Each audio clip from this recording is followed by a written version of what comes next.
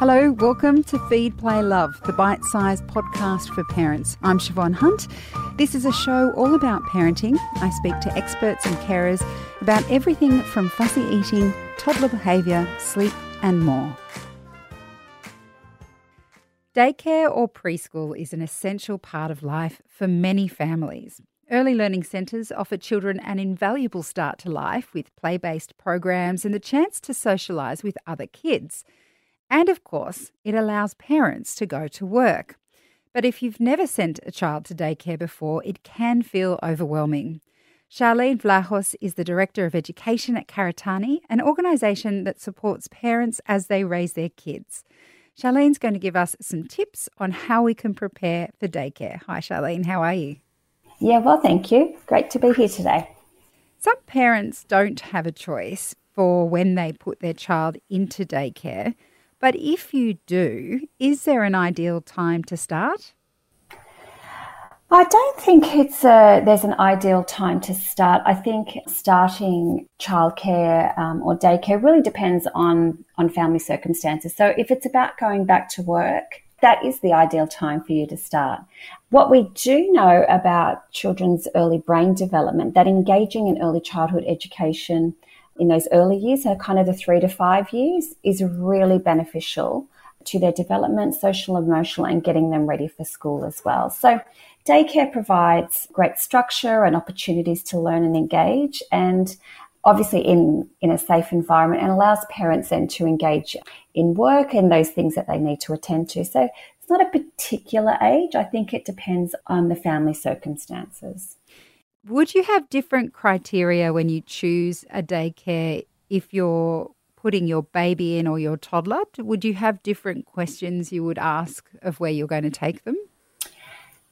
I think you would. I mean, I think in Australia we have really great standards around childcare. So we have ratios, how many babies, under a certain age can be in one room and how many toddlers can be in another room.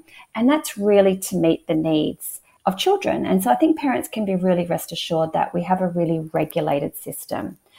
What I think is important for families is when they're choosing a childcare is, if you can, and I know that restrictions have made some impact, is actually having a visit. What's the feel that you get? How do you see the staff interacting with the babies? What opportunities is there for babies to play? Looking at the programs for toddlers. I think you have to trust your instincts when you're looking at that. But I think that the standard ratios would be the same because of the regulations, but it starts to be the feel of the centre. And it doesn't matter if it's shiny or new or looks a certain way, it has to feel a certain way for you. And parents are pretty savvy. They can kind of go in and think about, what's my child's personality and temperament? Even as babies, you know your little one better than anyone. And does it feel really calm? Does it feel too chaotic? Do you think that your child would thrive in that type of environment? So you have to take up, weigh all those things up around temperament versus the environment. And you might see, in a toddler room, and you've got this really outgoing toddler and there's lots of opportunities for outside play. You think, this is the place for my little toddler. They're going to do great here because of all the things that they love to do. So I think it's really visiting a centre and getting a sense and a feel of how that fits with your child's temperament and personality. How can parents deal with separation anxiety? Because there were many times when I was dropping my son off at daycare when he was older, and he was, excited to be there. I was excited to take him and talk to the educators. And I would inevitably pass a mother leaving with tears in her eyes, because it can be so, so hard to leave your little one when they find it hard. And I only make that comparison because my son was like that when he was smaller, and then he got better at it, and so did my daughter. But if you're in the middle of that separation pain, have you got any tips on how parents might deal with that? Yeah, it really does pull at your heartstrings, and it's a really hard thing for parents and children to go through as well. But also there are certainly developmental stages where that is more prevalent for children, particularly around, we know babies around 9 months go through this emotional awareness and development part of their little personalities where they find it really difficult to separate from their parents. And that's a really, it passes, but it's developmentally quite normal. And it comes again down to temperament and personality for your little one. Do they find those separation times easy? Do they find it more difficult? I guess some of my advice would be for parents is certainly not dropping and running or sneaking away from your child. Whilst the separation point can be difficult and it's hard to see the tears, what their little minds are starting to learn is to learn to separate from parents. And that's can take time, but it's part of that progression and part of their development and how they go on and be in the world. So it's really important to have a really calm departure and letting them know, I know you're sad and I can't wait to see you this afternoon. For some parents, some little ones that find it really difficult, they might say, would you like to hold on to Dad's hat for the day? And you can keep that in your bag. And then when we see each other this afternoon, it'll be so exciting. And, you've taken good care of my hat, or something little that they get to hold for the day.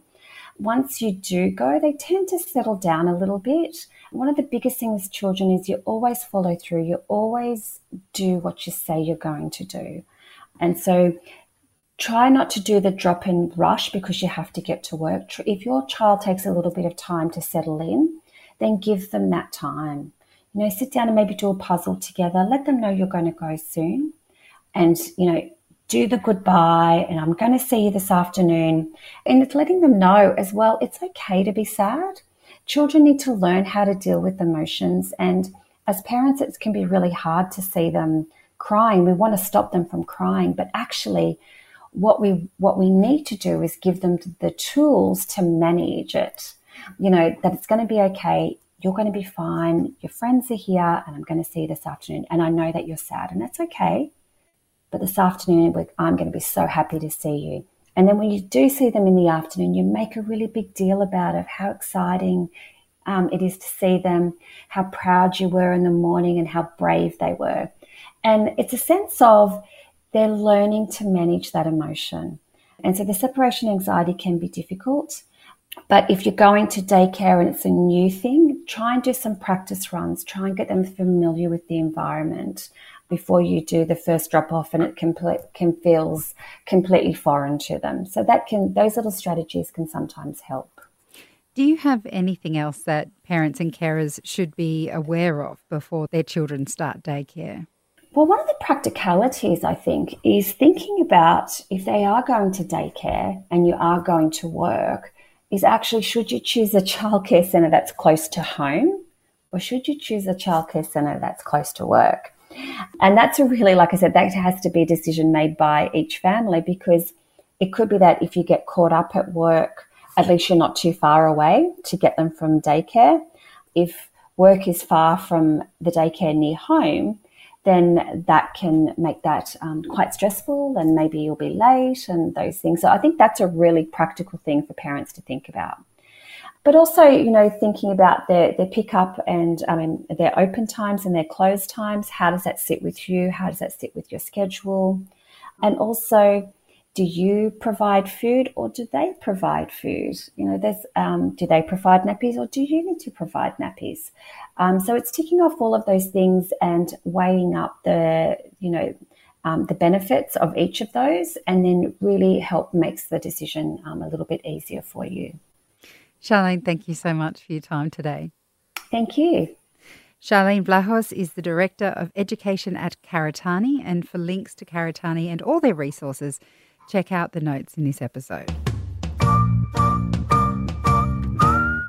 I'm Siobhan Hunt. I hope you enjoyed this episode. If you did, please rate and review us so we can reach and help even more parents. And if you have a topic you'd like me to cover, send your email to feedplaylove@theparentbrand.com.au. See you next time.